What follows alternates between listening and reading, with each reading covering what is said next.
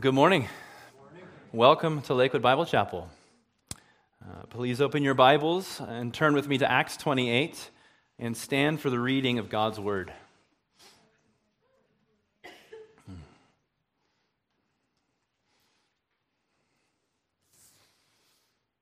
Starting in verse 1, we read, "And when they had been brought safely through to shore, then we learned that the island was called Malta, and the natives showed us extraordinary affection. For because of the rain that had set in, and because of the cold, they kindled a fire and received us all.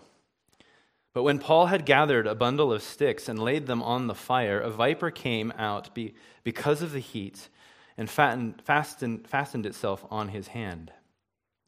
And when the natives saw the creature hanging from his hand, they began saying to one another, 'Undoubtedly, this man is a murderer. And though he has been saved from the sea, justice has not allowed him to live.' However, he shook the creature off into the fire and suffered no harm. But they were waiting for him to soon swell up or suddenly fall down dead.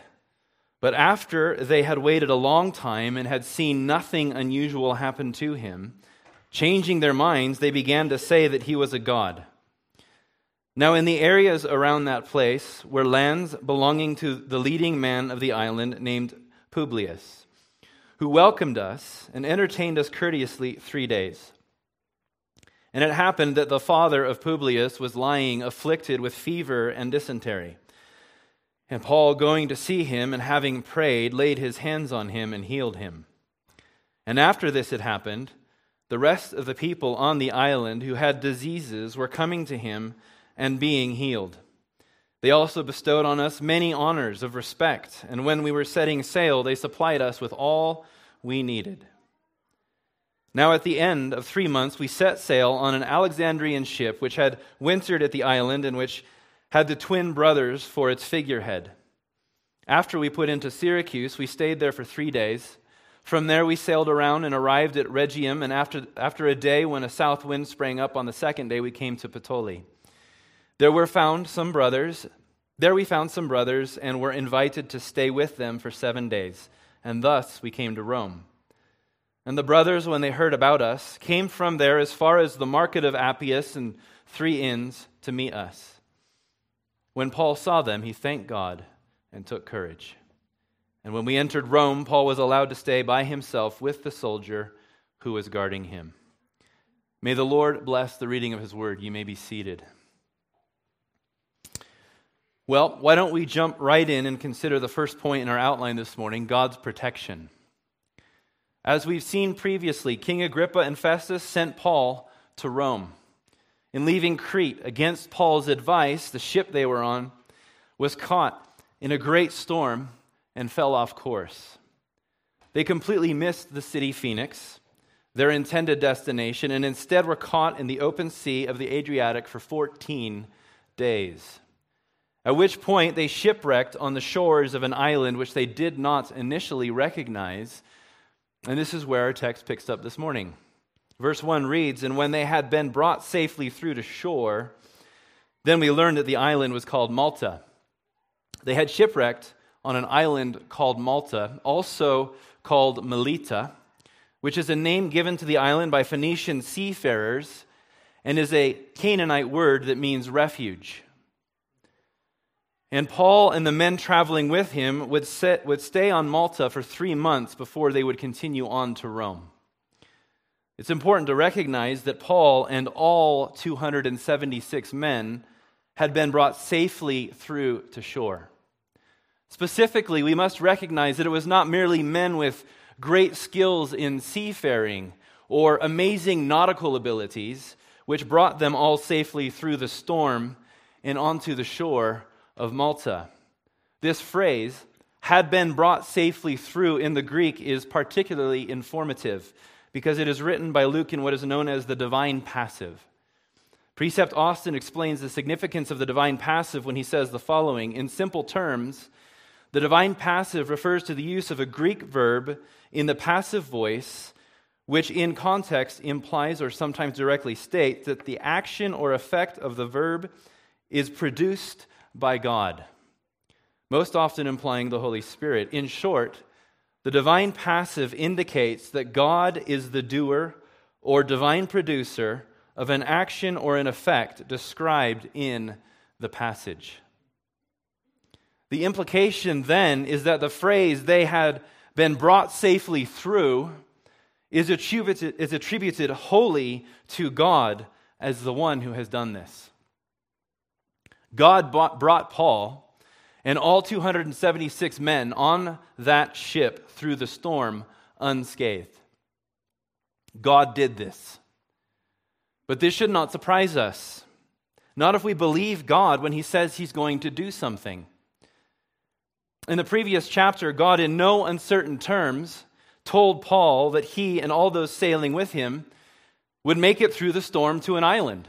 Take a look at Acts 27, starting in verse 22. "And now I advise you to be cheerful, for there will be no loss of life among you, but only the ship. For this very night an angel of God to whom I belong and whom I serve stood before me, saying, 'Do not be afraid, Paul. You must stand before Caesar. And behold, God has granted you all those who are sailing with you. Therefore be cheerful, men, for I believe God that it will turn out exactly as I have been told, but we must run aground on some island.'" This is further bolstered by the fact that Jesus himself told Paul in Acts 23, verse 11, that he would go and bear witness of Christ in Rome. Jesus said to him, "Take courage, for as you have solemnly borne witness to my cause at Jerusalem, so you must bear witness at Rome also." Let me just ask you, do you believe God's promises? Do you believe God's word? Do you believe unequivocally that when God says something, that He will do it? Now, in considering these questions, we must not make the mistake of falling into the errors preached by those who push the word of faith, the name it and claim it, or the prosperity gospel heresies. These heresies are rooted in the sinful desires of man to find satisfaction in the things of this world, to even love this world rather than Christ alone. But at the same time, we should be careful of throwing the baby out with the bathwater. We shouldn't ignore the promises and blessings that God speaks about us. Rather, we should remember them with the understanding that those promises and blessings are the truths that we stand on in the midst of sickness, suffering, and persecution. Whereas the name it and claim it heretics would have you believe that you can have all your heart desires of this world, and that if you have enough faith, will experience no sickness, no trials or persecution, that you can have your best life now. Those are lies from the pit of hell. And the truth of the matter is that we are not of this world. This is not our home. We are sojourners passing through because we are going somewhere else. We are going to the celestial city, our eternal destination. And our created purpose is to enjoy God in all of His glory and worship Him in His presence forever. This life is a blip on the timeline of eternity. It is a vapor here in a moment and gone in the next. It is light and momentary. And so the true purpose of God's word, the true purpose of what God says He will do, what He says about us, what He promises to us, is to give us hope. So that as we walk through trials, we are grounded in this hope. We are grounded in the words of God. We are grounded in the sovereign work of God in the midst of our sufferings, just as we have seen Paul do throughout Acts and in our text this morning.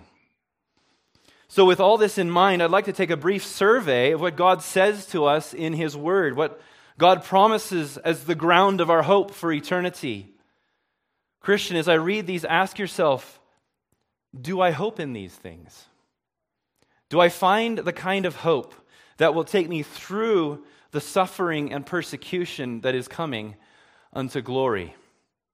For if you are a Christian, if you believe that Christ has died for your sins, that he was buried, and that on the third day he rose in victory over death and victory over your sin, then these are indeed true for you. If you do not believe in Christ as your Lord and as your Savior, then I encourage you to listen to these promises and genuinely ask yourself if you want them to be true for you. And then I'd implore you to turn from your sin and embrace Christ as your Lord and Savior so that you can walk in these truths as your own. 1 Peter 2:24, Christ, who himself bore our sins in his body on the tree, so that having died to sin, we might live to righteousness. By his wounds you were healed. 1 John 1:9, if we confess our sins, he is faithful and righteous to forgive us our sins and to cleanse us from all unrighteousness.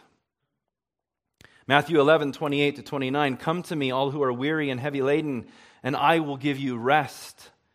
Take my yoke upon you and learn from me, for I am gentle and humble in heart, and you will find rest for your souls. Matthew 6:31-33, do not worry then, saying, what will we eat, or what will we drink, or what will we wear for clothing? For all these things the Gentiles eagerly seek.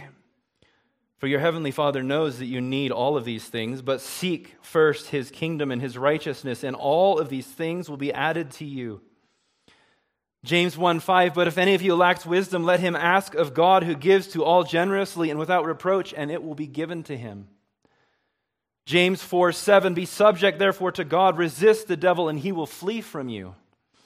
Romans 8:28, and we know that for those who love God, all things work together for good, for those who are called according to his purpose. Philippians 1:6, for I am confident of this very thing, that he who began a good work in you will perfect it until the day of Christ Jesus. And Philippians 4:6-7, be anxious for nothing, but in everything by prayer and petition with thanksgiving let your requests be made known to God, and the peace of God, which surpasses all comprehension, will guard your hearts and your minds in Christ Jesus.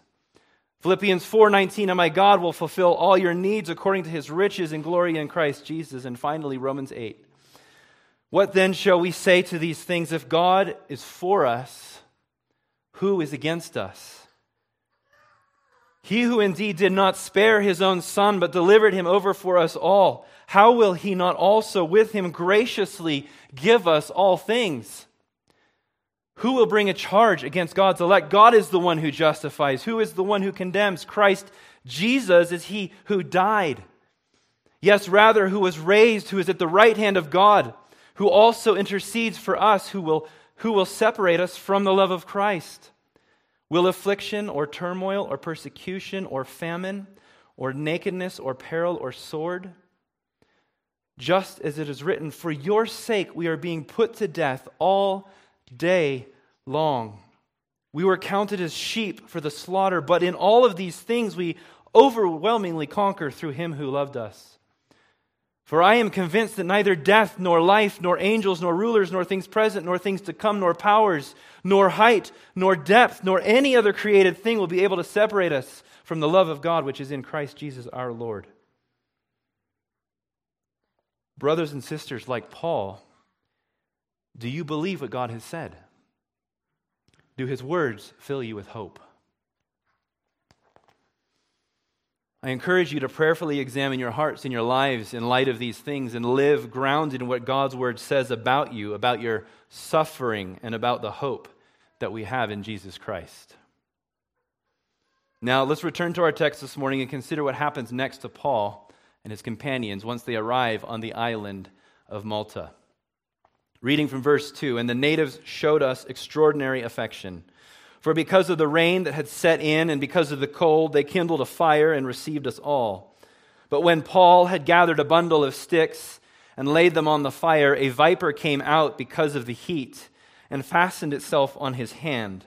And when the natives saw the creature hanging from his hand, they began saying to one another, undoubtedly this man is a murderer, and though he has been saved from the sea, justice has not allowed him to live. However, he shook the creature off into the fire and suffered no harm. But they were waiting for him to soon swell up or suddenly fall down dead. But after they had waited a long time and had seen nothing unusual happen to him. Changing their minds, they began to say that he was a god. Isn't it interesting that these natives who were pagans, who were unregenerate, isn't it interesting that they showed Paul and the 276 men extraordinary affection? There is an important theological point to see here in these pagan natives, namely that God has put his law, his truth, in the heart of every man. God has given every man a conscience, and so even the unsaved can do right things, even if they do not acknowledge that Jesus Christ is their Lord. Paul teaches this in Romans 2 when he says the following: "For when Gentiles who do not have the law naturally do the things of the law, these not having the law are a law to themselves, in that they demonstrate the work of the law written in their hearts, their conscience bearing witness, and their thoughts alternately accusing or else defending them on the day when, according to my gospel, God will judge the secrets of men through Christ Jesus." But it isn't enough to do right things, is it? Isaiah tells us all that all our righteous deeds are like filthy garments. And the Israelites made this same mistake, thinking that they could follow the law well enough to meet God's standard for righteousness and thus be saved. Paul speaks of this in Romans 10 when he says, "Brothers, my heart's desire and my prayer to God for them is for their salvation. For I testify about them that they have a zeal for God, but not according to knowledge. For not knowing about the righteousness of God and seeking to establish their own, they did not subject themselves to the righteousness of God. For Christ is the end of the law for righteousness to everyone who believes." We cannot approach the perfect, sovereign Creator God in our own righteousness. It is worth as much as filthy rags. Instead, we need another righteousness. We need a better righteousness. We need perfect righteousness. And the only one who possesses such a righteousness is Jesus Christ. The amazing thing is that Jesus offers his righteousness to us if we would just believe in him as our Lord and Savior. Paul speaks of this in Romans 1 when speaking of the gospel. He says, "For in it," speaking of the gospel, "the righteousness of God is revealed from faith to faith." This phrase, "the righteousness of God is revealed," does not mean that it's made known merely as the standard, but that it's also made available to us, whose own righteousness is as filthy rags. Let me ask you, whose righteousness will you bring with you to judgment? Will you make the mistake of the Israelites and bring your own filthy rags? Or will you in humility accept the gift of the righteousness of God, made available to you by grace alone, through faith alone, in Christ alone? I implore you, accept Christ as your Lord and Savior and receive his righteousness freely. For today is the day of salvation, and this is the only way that you can be saved. And so, as these natives of Malta were showing extraordinary hospitality to Paul, they started a fire, and more likely a number of fires, for everyone to get warm due to the cold and the rain. And our passage indicates that Paul began to collect firewood. Brothers and sisters, Paul was collecting firewood. I mean, think about that. The great apostle Paul, appointed by Jesus Christ himself as his primary witness to the Gentile world, was picking up firewood. Wait, shouldn't someone much less important be doing a job like this? Shouldn't someone who isn't as godly as Paul perform this kind of menial task? I mean, there were the natives. There were the 276 other men, and there was Luke. That's enough people to get the job done, right? Plenty of hands to make light work. Why does Paul need to bother? Well, let me just say that the reason Paul was picking up firewood is because he was first a true leader, and more importantly, a true servant. He had a servant's heart, and therefore there was no task too menial for him to do. There was no job that he would not do if it would be a blessing to those whom he was with. Even as an apostle, and a real apostle, right? Not some self-appointed charlatan like we see so often these days. Paul, this true apostle, who was actually appointed by Christ, was picking up firewood because he knew that while they currently had a roaring fire going before them, if they did not have additional firewood, that fire would die down, and the men finding warmth from that fire would get cold again. It was as simple and practical as that. So here's the question. If we were in the same position, the same situation, the same circumstance as Paul, would we be picking up firewood? Is there a task that is too menial for you or I in service to our brothers and sisters in Christ? Are there things that you or I wouldn't stoop to in order to bless those around us? I can tell you that this was convicting for me. Would I be picking up firewood in this situation? Or would I let others do it while I kept warm close to the fire? What discomfort, what annoyance, what sacrifice, what displeasure, what hardship, trouble, or uneasiness is too much for us to bear for the sake of our brothers and sisters in Christ? I'm pretty sure that as things in our society move in the direction that they appear to be moving, that we'll have to put up with a lot more in order to love and bless one another.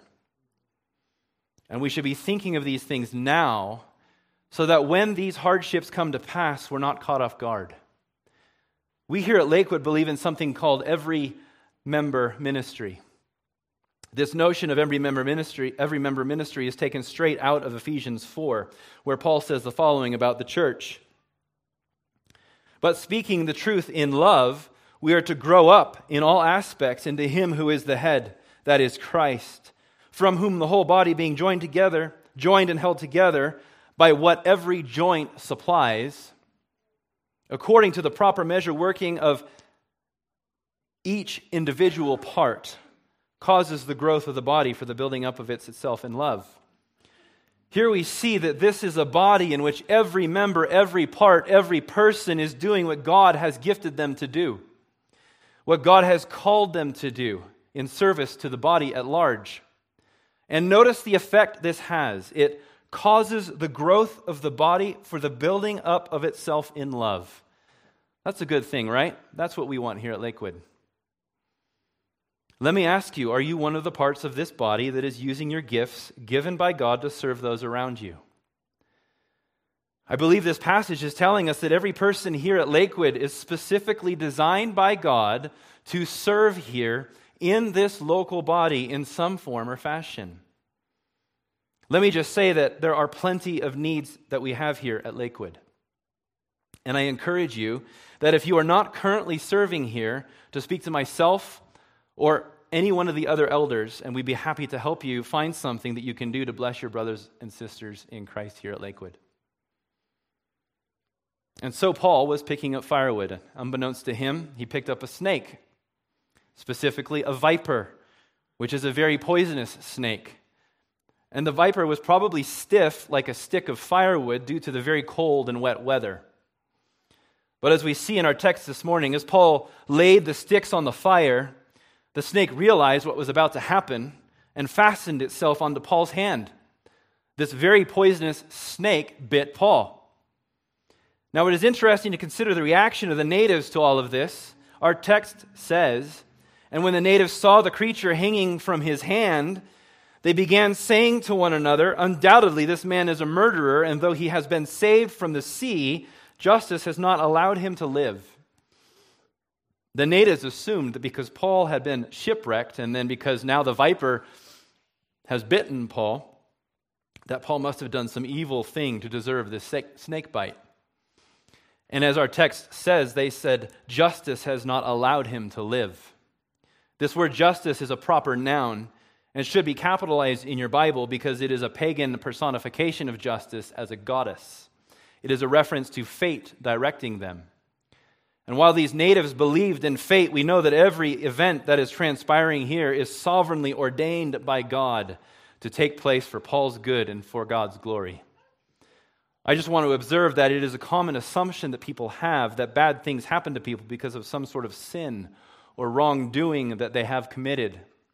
First and foremost, we know that in our text this morning, Paul is not a murderer, but the natives assumed he was.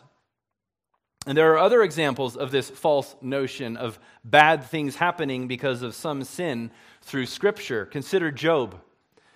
He was a man who suffered greatly through many troubling circumstances, and when his companions Bildad, Eliphaz, and Zophar came to counsel him, they said to him that he must have sinned against God in order to be going through such great suffering.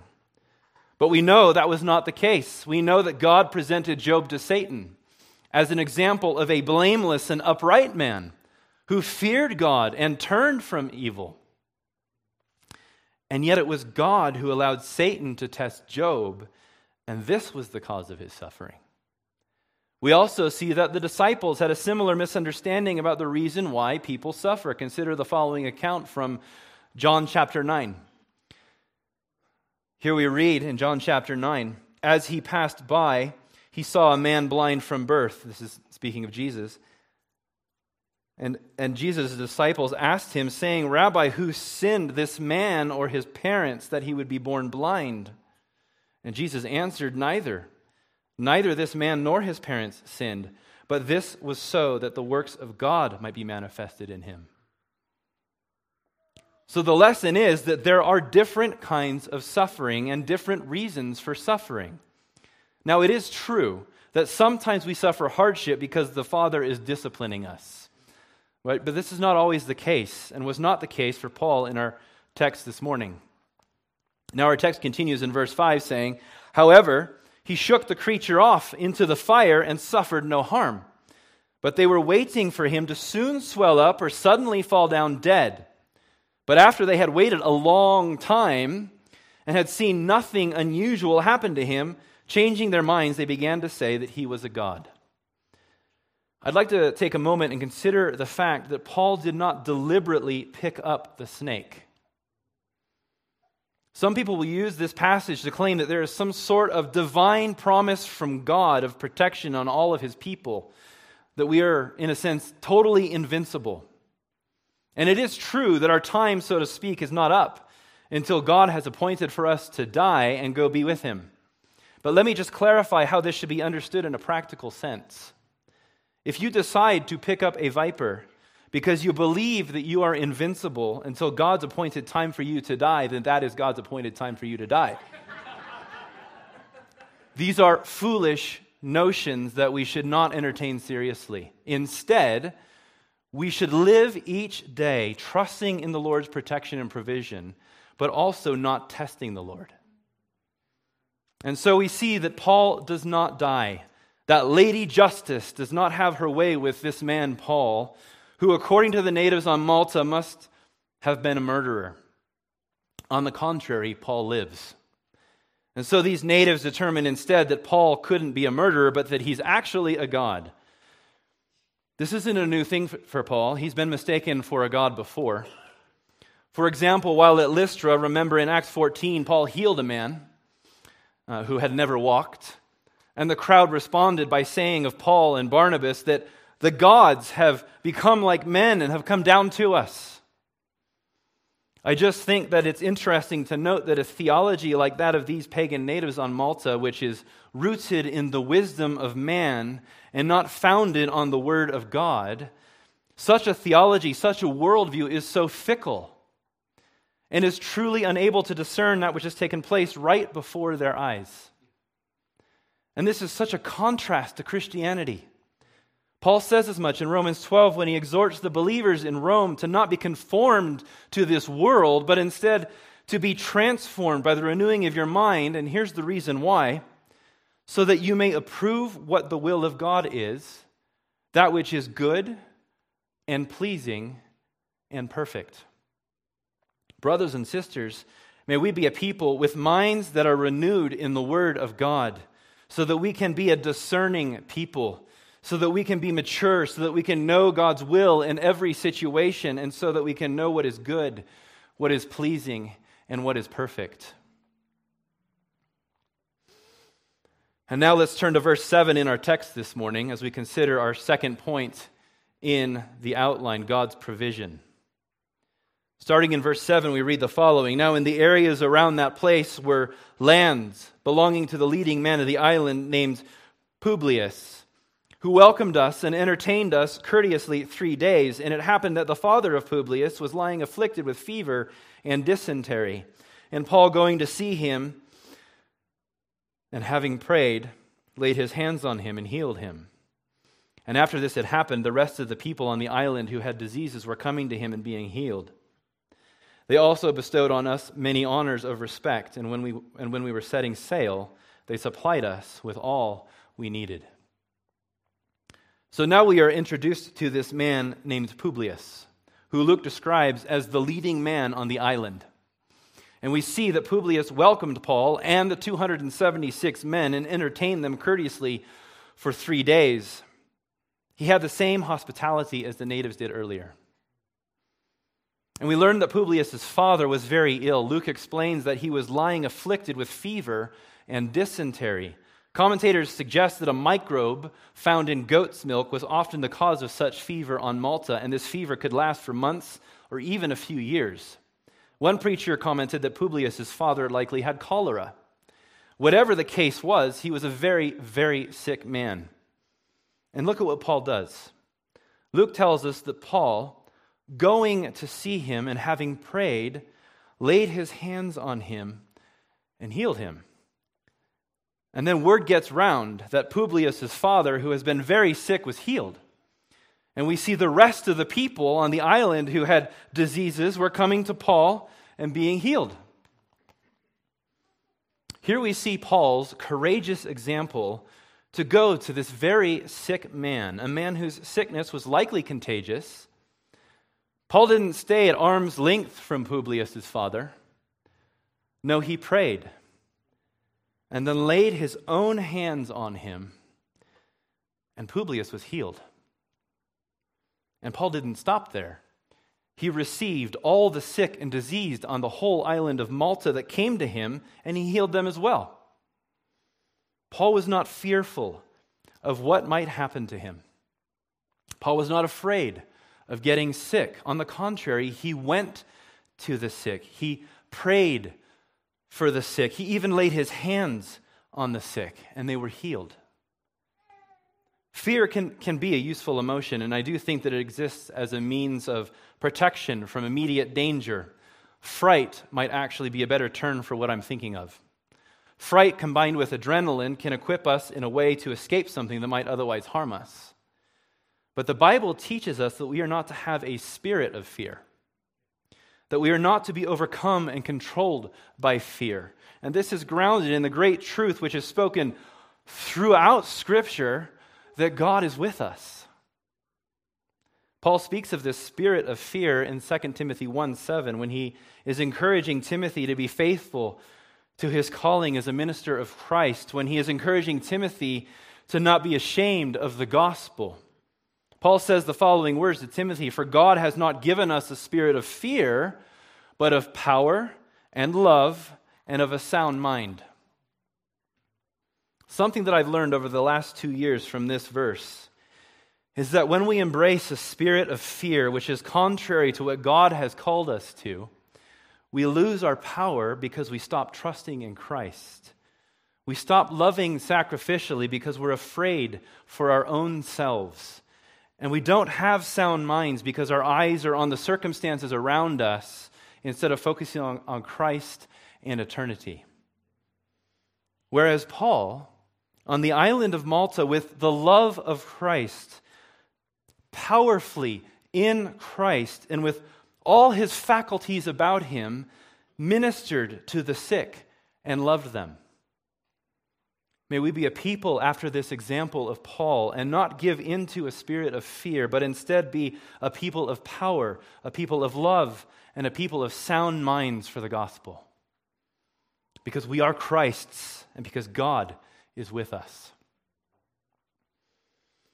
And so we see in verse 10 the fruit of Paul's courage to serve the sick and diseased on Malta. Luke tells us that they also bestowed on us many honors of respect, and when we were setting sail, they supplied us with all we needed. When we trust the Lord for our safety and provision, God supplies all that we need in Christ, as he did for Paul. those whom Paul served, those whom Paul loved, bestowed on Paul and the men that were with him many honors of respect. Commentators tell us that the context implies that these honors of respect may well have included material gifts. And we also see that they supplied them with all that they needed for the remainder of the journey ahead to get to Rome. The point is not that we serve and love others with the expectation of receiving something in return, but instead that when we live without fear in the love of Christ in service to others, that Christ knows our needs, and when appropriate, according to His perfect will for our lives, He makes provision for us. Let's turn our attention to the final point in our outline, God's providence. Here, starting in verse 11, we see Paul setting sail again for the last time on his journey to Rome. Now, at the end of 3 months, we set sail on an Alexandrian ship which had wintered at the island and which had the twin brothers for its figurehead. After we put into Syracuse, we stayed there for 3 days. From there, we sailed around and arrived at Rhegium, and after a day, when a south wind sprang up, on the second day, we came to Puteoli. There we found some brothers and were invited to stay with them for 7 days, and thus we came to Rome. And the brothers, when they heard about this, came from there as far as the market of Appius and 3 inns to meet us. When Paul saw them, he thanked God and took courage. And when we entered Rome, Paul was allowed to stay by himself with the soldier who was guarding him. It appears from our text that Paul stayed on Malta for 3 months. And this makes sense since it was too dangerous to travel by ship until winter had passed. Commentators suggest that navigation would typically begin to resume when the west winds started to blow near the date of February 8th. Therefore, this is likely when they would have set sail. Interestingly, Luke notes the name of the ship as the Twin Brothers, and this is the only time in Acts that Luke documents a ship's specific name for us, so it must be important.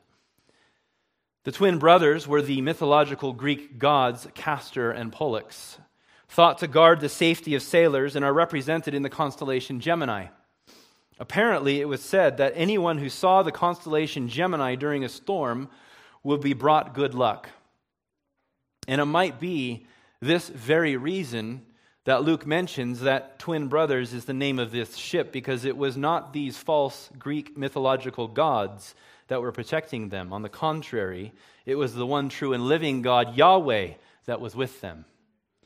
There was no luck involved in the safety that would come.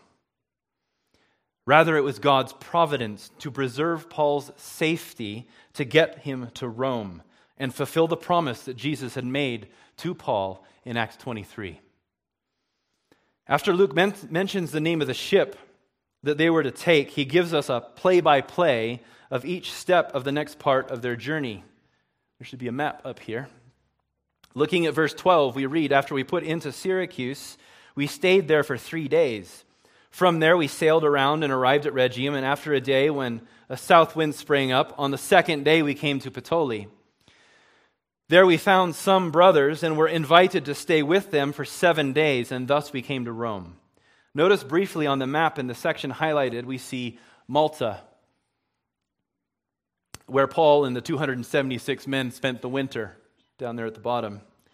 And as we just read in verses 12 and 13, they traveled on the ship Twin Brothers to Syracuse up in Sicily, where they stayed 3 days, and then they sailed from Syracuse to Rhegium, which is on the actual country of Italy, and then on to Puteoli, which is fairly near Rome. At which point, some brothers who must have known about Paul coming to Rome met Paul and Luke, who was with Paul at Puteoli, and invited them to stay with them for 7 days.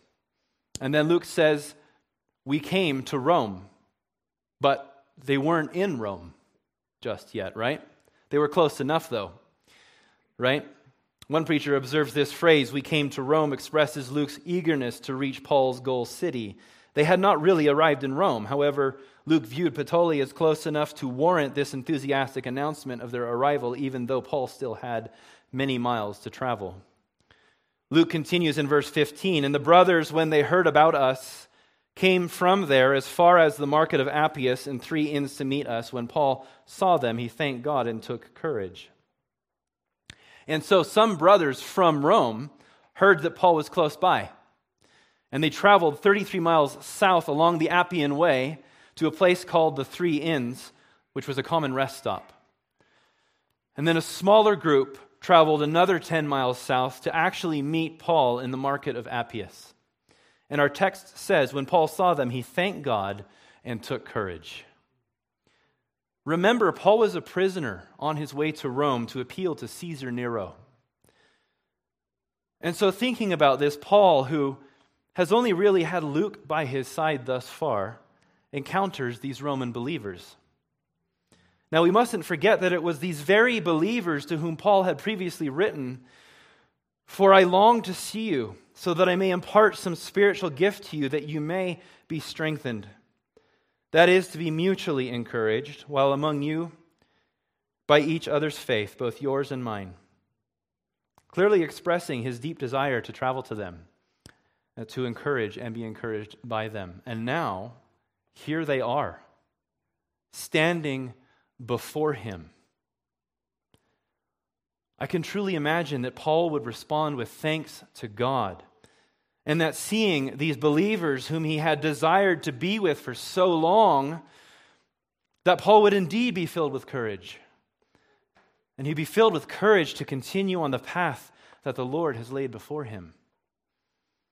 And Luke concludes his comments on Paul's arrival in Rome in verse 16 when he says, "And when we entered Rome, Paul was allowed to stay by himself with the soldier who was guarding him." And so we see Luke's account in Acts of the spread of the gospel in the early church climax here in Paul's arrival to Rome. Rome was at that time the heart of the Gentile world. Luke has recorded for us in Acts how the gospel has spread from Jerusalem to Judea and Samaria, and now it has gone to the ends of the earth. And next week, as we conclude our preaching on Acts, we'll hear about Paul's ministry in Rome. Amen? Amen. Now I invite Noel and the music team back up to lead us in musical worship as I close in prayer. Heavenly Father, we thank you for Paul and for his example. Lord, we thank you that he was a true servant. We thank you for his courage. Lord, we pray that we would be like Paul in our own lives. And I pray this in Jesus' name, amen.